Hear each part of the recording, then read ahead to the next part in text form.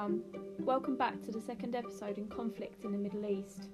In today's episode we're going to be looking at the causes in the Arab-Israeli war, the war itself, the Suez Canal crisis and the Iran-Iraq war.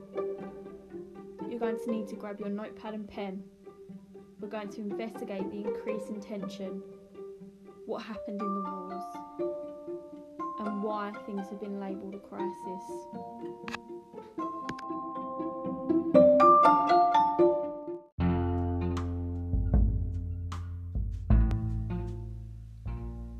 Firstly, I'm going to recap on what happened in the previous episode. There are foundation blocks.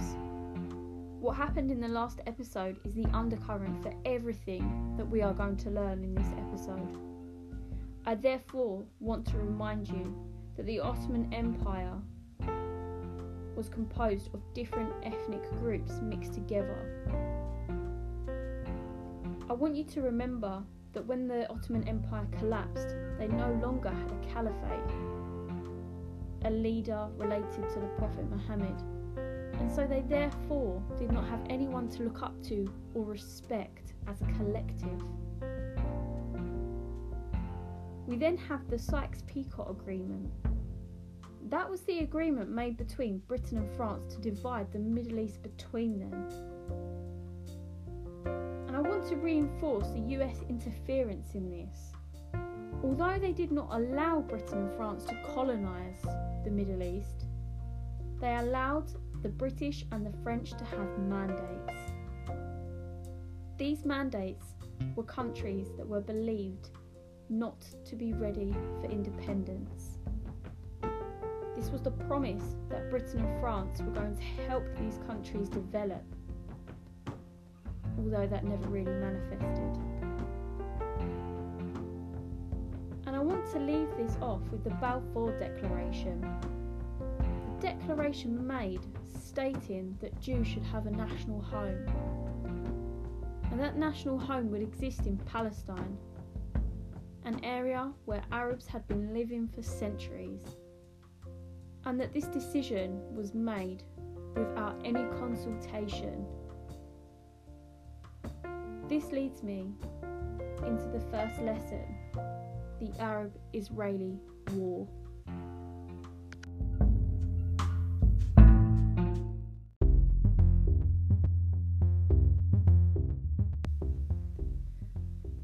What were the causes to the Arab-Israeli war?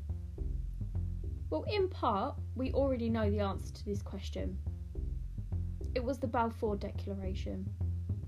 It was the fact that Britain was allowed to declare this because Palestine was Britain's mandate.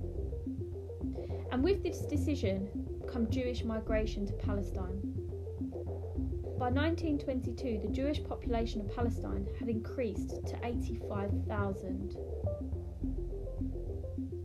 When the Nazis came to power in Germany, this again increased further, and by 1933, 60,000 German Jews were allowed to emigrate from Europe to Palestine officially. This doesn't include the figures of the people who tried to make this trip illegally. By 1936, Jews made up 28% of the population there. As the Arabs in Palestine were left out of this decision, we can already sense a rise in tension. They were incredibly unhappy. They demanded independence from Britain, and this led to an Arab revolt of 1936 to 39. And in this revolt there were strikes, and there were protests, and there was violence against the British. Around 5,000 Arabs were killed or executed. As a result of this revolt, the British started to put restrictions on Jewish immigration to Palestine through fear that there would be a civil war. This is where it gets complicated. Britain continued with this decision to have tight restrictions on Jewish immigration even after learning about what had happened in the Holocaust. Britain therefore becomes trapped in the middle. Jewish groups attacked British policemen and soldiers in Palestine. There was a major terrorist attack on the 22nd of July 1946, where Jewish terrorists planted bombs in the British military headquarters. This bomb killed 91 people. As Britain were in the middle and couldn't decide on what to do, they gave up the mandate in Palestine. It was costing them too much. The world wars had meant that the British economy had suffered. They therefore agreed to hand Palestine over to the United Nations, an organisation set up to try and solve problems and encourage peace. On the 15th of May 1948, when Palestine became the United Nations mandate, fighting between the Jews and Arabs began. In response to this, the United Nations agreed to divide Palestine into a Jewish state and an Arab state. The United Nations gave areas to the Jews, where many Jews had already lived, and they did the same for the Arabs. This seemed like a fair deal. However, when you look more closely into the statistics of this, it becomes apparent that the Jews were given 56% of the land in Palestine, despite only being 32% of the population. 43% was given to the Arabs, despite the fact that the country belonged to them originally. Jerusalem was made an international zone, as many religions use it and it's important to everyone. The Jews accepted this. The Arabs did not. Eventually, this escalated into a civil war. Massacres occurred on each side. Thousands of Palestinians left the country to escape the war. And Britain? Well, Britain didn't do a lot to stop the violence that they had created.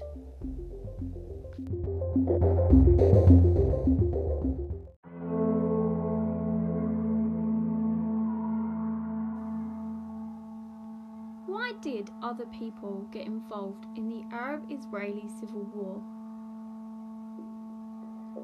On the 14th of May 1948, Jews in Palestine declared the creation of a new independent state called Israel. David Ben-Gurion became Israel's first Prime Minister. The Arabs did not accept the new state of Israel, a natural response to someone who had invaded and taken their land. So on the 15th of May, 5 Arab countries surrounding Palestine joined together in attacking Israel. This conflict has become known as the Arab-Israeli War.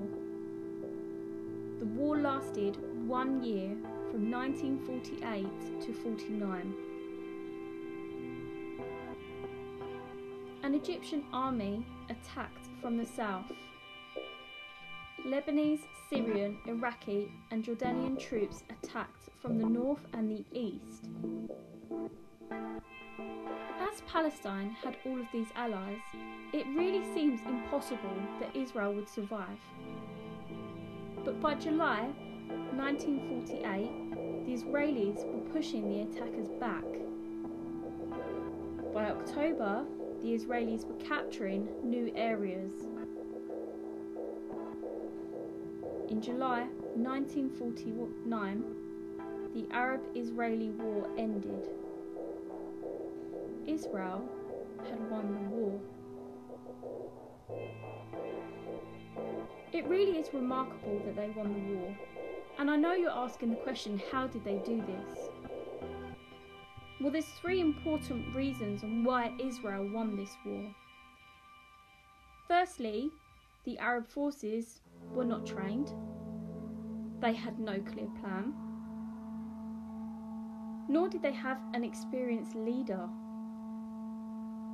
When we compare this to the Israelis, their Prime Minister had a strong plan and everyone followed it. This isn't the only reason why Israel won. The Israelis had support from the USA. They were given money from the USA, and with this they bought 30,000 rifles, 4,500 machine guns, 84 aircraft, and millions of rounds of ammunition.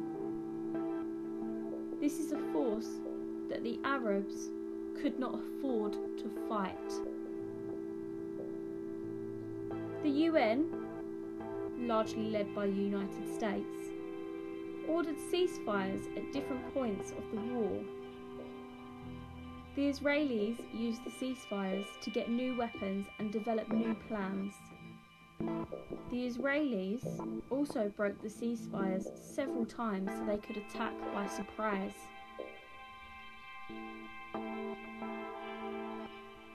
There are, however, consequences to the Arab-Israeli war.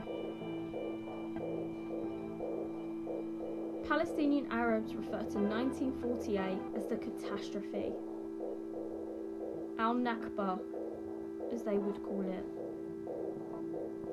By the end of the war, 10,000 Arabs had died, and 700,000 Palestinian Arabs had become refugees.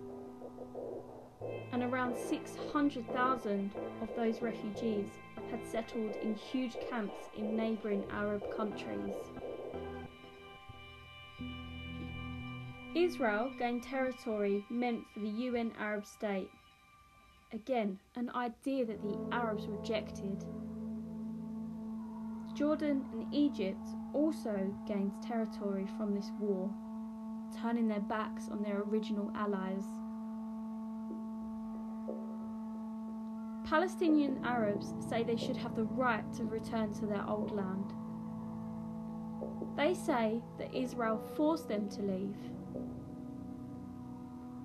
The Arab countries where they live in have never given them citizenship. For Israel, the outcome of the war was a triumph. The Israelis celebrate 1948 as the year of liberation, the complete opposite to how the Palestinians refer to it as the catastrophe. 6,000 Israelis had died in the war, but Israel had managed to defend the territory given to them by the UN. Even today, Israel's neighbours do not accept Israel despite this victory. They want to destroy the state and they want to return this to the land of the Arabs. As a result of this, Israel have had to make sure that their small state is very well protected.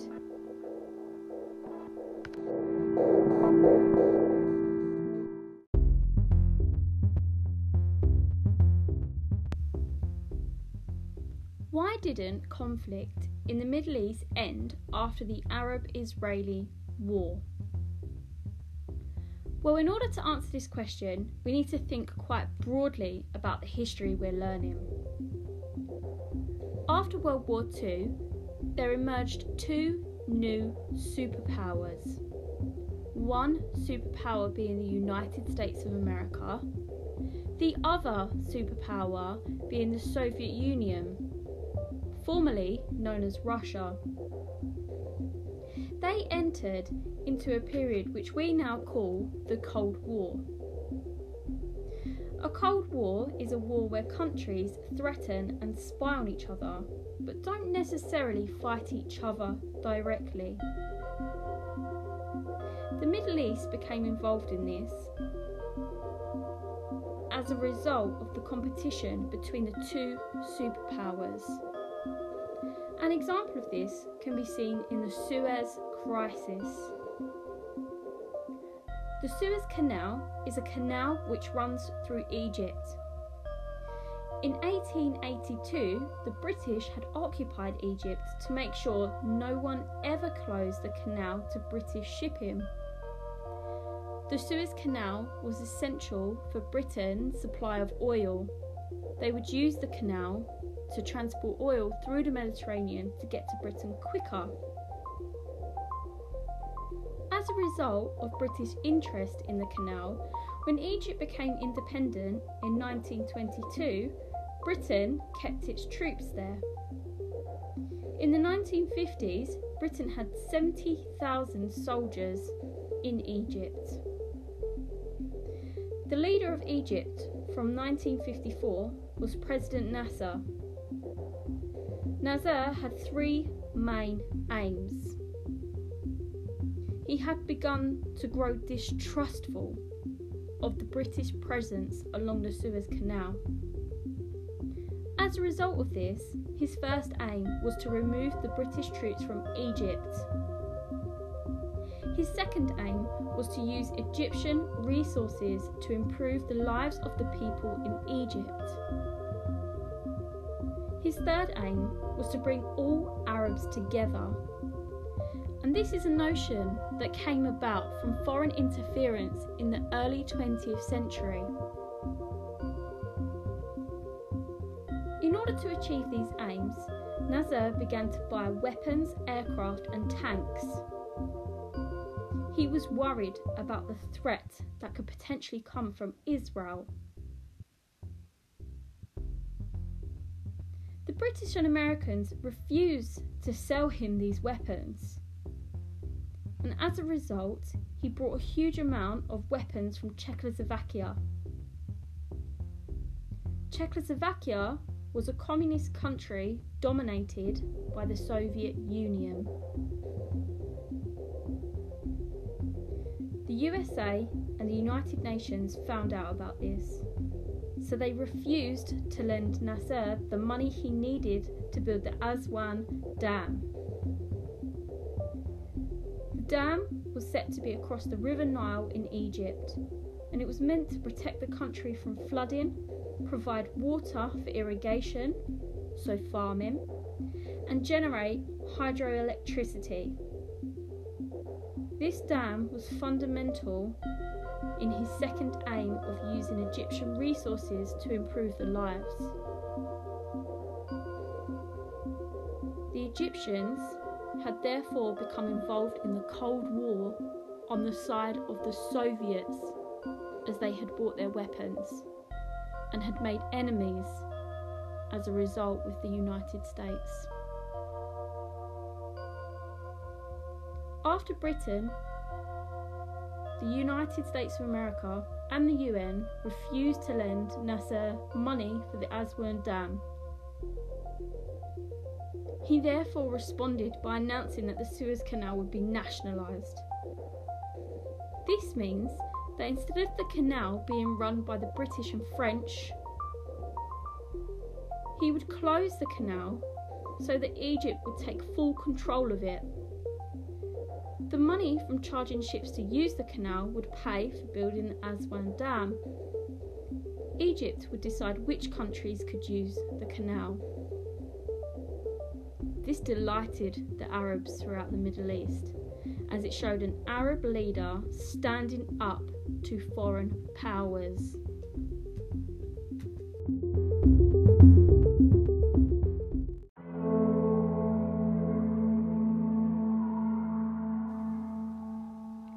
Were Britain, France and the United States going to let Egypt get away with this? Absolutely not. The transport of oil is essential to running their economies. The British Prime Minister in 1956 was Anthony Eden. He was determined to stop Nasser from taking control of the Suez Canal for this reason. He made a secret plan with David Ben-Gurion Israel's Prime Minister, and the Prime Minister of France.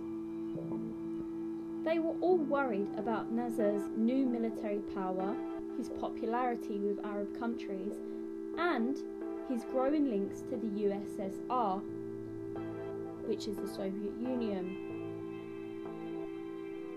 They were worried that Nasser might be building up an army to attack Israel. Each of them had strong reasons for wanting to get rid of him. As a result of this, Israel attacked through the Sinai Desert on the 29th of October, and Egypt fought back.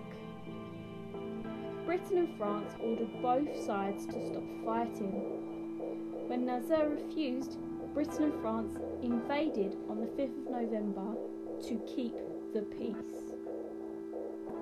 Really, their real aim was to take control of the canal. Nasser sank ships filled with concrete in the Suez Canal to stop British and French forces using it in their attacks. This closed the canal. It was a clever move because as a result of this, oil tankers could not reach the UK and petrol began to run out. The UN therefore ordered a ceasefire. The USA and the USSR, Soviet Union, strongly criticised Britain and France. The USA even threatened to stop lending Britain money. Britain therefore had no choice. It could not afford to lose the US loans. Britain withdrew their troops stationed in Egypt, and by December 1956 there were none left. The winners of the Suez Crisis were therefore Nasser. Other Arab countries saw him as a hero and as a leader of all Arabs. He had complete control of the Suez Canal and its income. He therefore managed to secure his three aims. He had removed the British troops.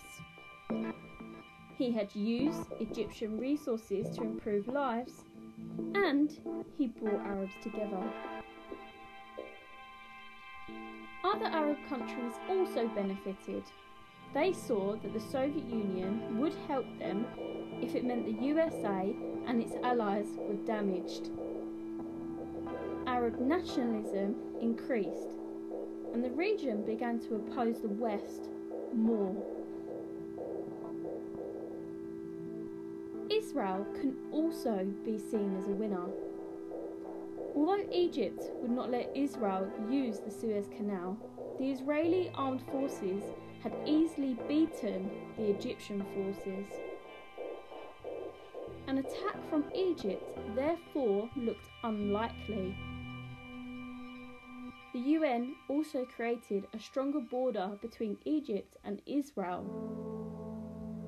Israel now felt more protected. The loser in this situation is obviously Britain. Prime Minister Eden resigned in 1957. He resigned mainly because the crisis. Britain had gone against the USA and had once again been humiliated. The USA was now the chief global power, not the British Empire, which had been diminishing. As a result of this event, Britain's influence in the Middle East was finished.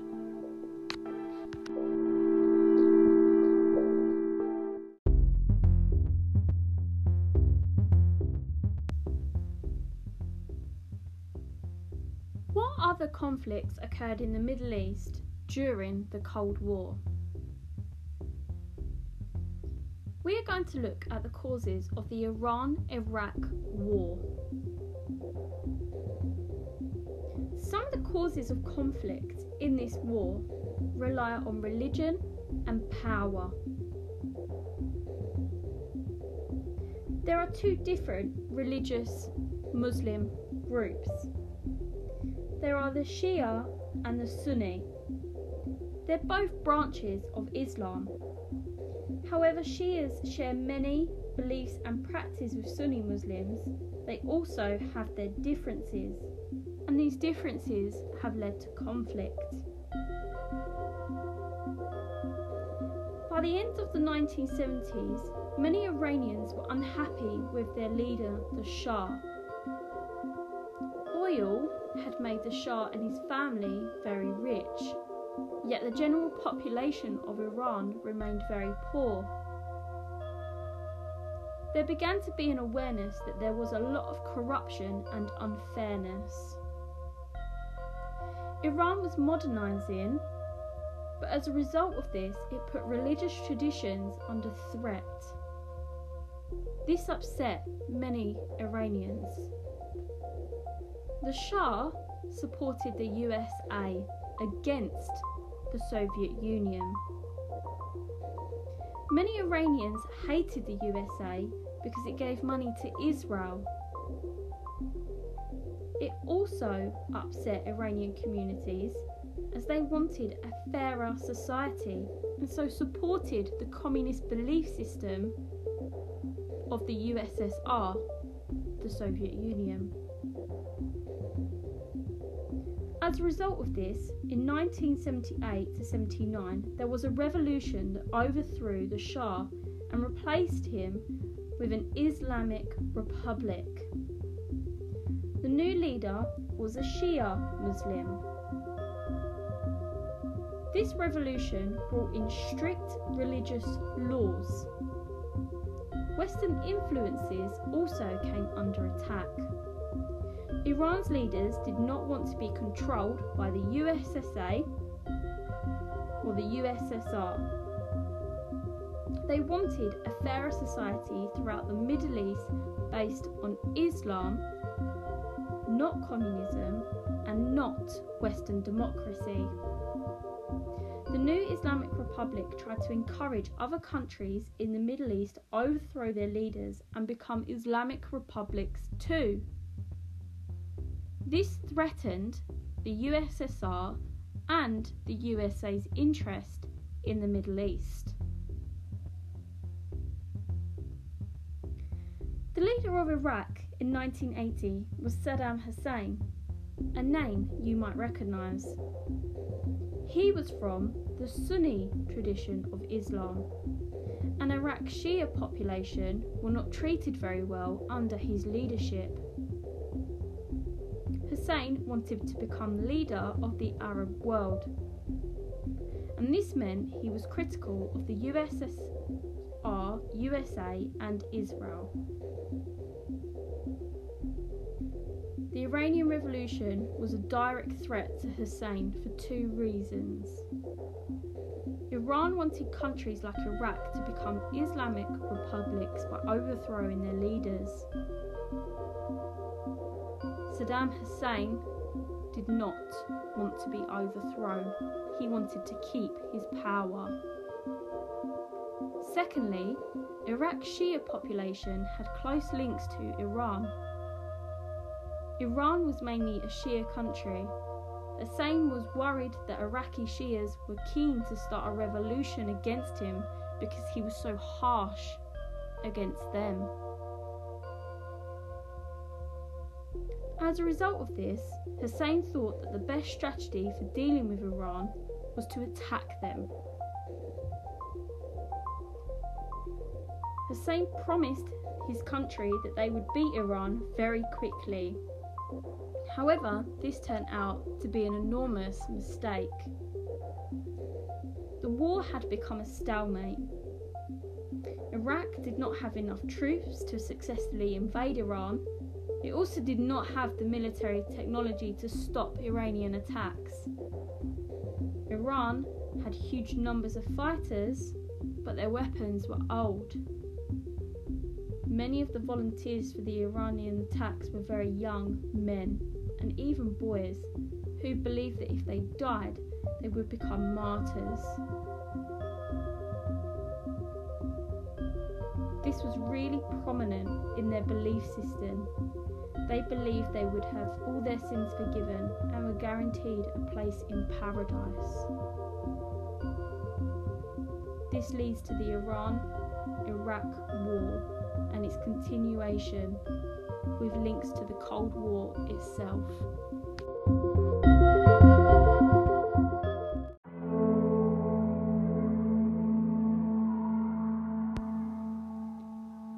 Who won the Iran-Iraq War?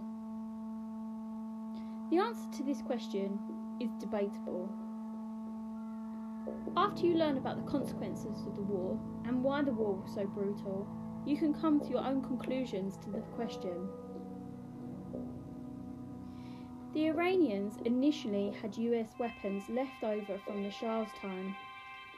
However, as a result of the revolution, the USA would not supply the Iranians with spare parts to repair the weapons or ammunition. The USSR did not support Iran either. It did not want to see Iran encouraging Islamic revolutions in Muslim parts of the USSR. As a result of this, both the USSR and the USA supported Iraq in the Iran-Iraq War. The USA did not necessarily send weapons, but it sent information and supplies that could be used for military purposes. The reason the USA supported Iraq was mainly because of oil. It will come as no surprise to us that the USA was worried that if Iran won the war, it might go on to lead revolutions in other areas in the Middle East. Ultimately, this means the USA and its allies were worried about the supply of oil. Without reliable sources of oil, Western economies would grind to a halt. The USSR had been a close ally of Iraq since the 1950s. It did not want to lose Iraq to the West, and so increased its support for Iraq further. Some of the consequences of the war were that it's been estimated up to 1 million people dying. After 8 years of the war, the borders of each country did not change at all. The war turned the Iranian Revolution into something many Iranians would die to defend. In some cases, this causes extremism. The many failures of the Iraqi army meant Hussein's importance in the Arab world was reduced. He would not be the one to unite Arab countries together. The war was brutal. Iran had very little military technology, and so it used what it did have, huge numbers of volunteers. They would try and swamp better equipped Iraqis, and this created brutal battlefields. Hussein did not trust his people to support him. He used brutal methods. He conscripted Iraqi troops to fight. He launched attacks against Iraqi civilians who he thought might support Iran. Furthermore, Hussein used chemical weapons. Even though their use was banned by international law, reports suggest that 20,000 Iranian troops were killed by nerve gas. Hussein also used chemical weapons against Kurdish Iraqis, his own people. 5,000 people, mostly women and children, were killed in an attack on an Iraqi town in 1988. When the war became a stalemate, artillery and air raids were used to attack civilian cities in both countries. With thousands of casualties, Iraq had a modern Soviet-supplied air force. The Iranians used missile attacks instead. With all this in mind, it's difficult to say who was the victor. of the war when the losses were so great.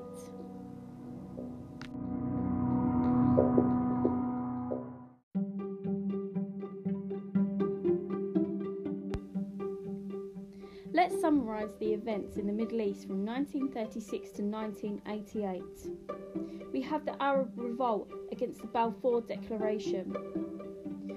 We have the British restricting Jewish immigration into Palestine, which resulted in Jewish terrorism.